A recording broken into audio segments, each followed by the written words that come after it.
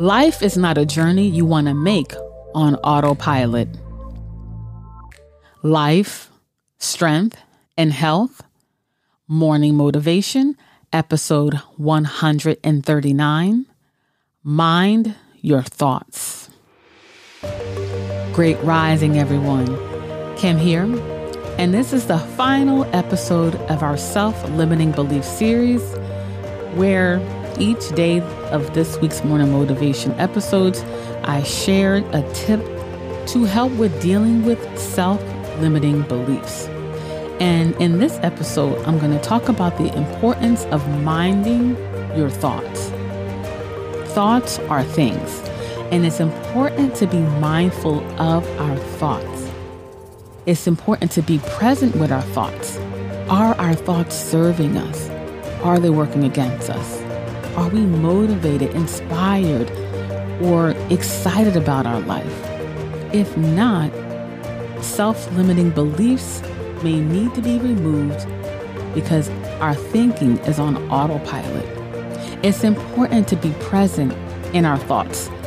We have to take inventory, and all of our thoughts will never be perfect. It's not about perfection, but we want more of our thoughts to serve us and not limit us.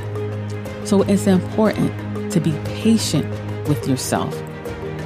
It's important to be present in your thoughts.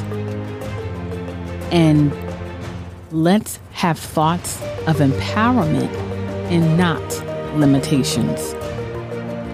Life is not a journey you want to make on autopilot. And I'm going to leave you with that. And for access to previous Morning Motivation episodes, our extended podcast, and to be notified when we release future episodes, make sure you subscribe to the show. We are located on all the major podcast players.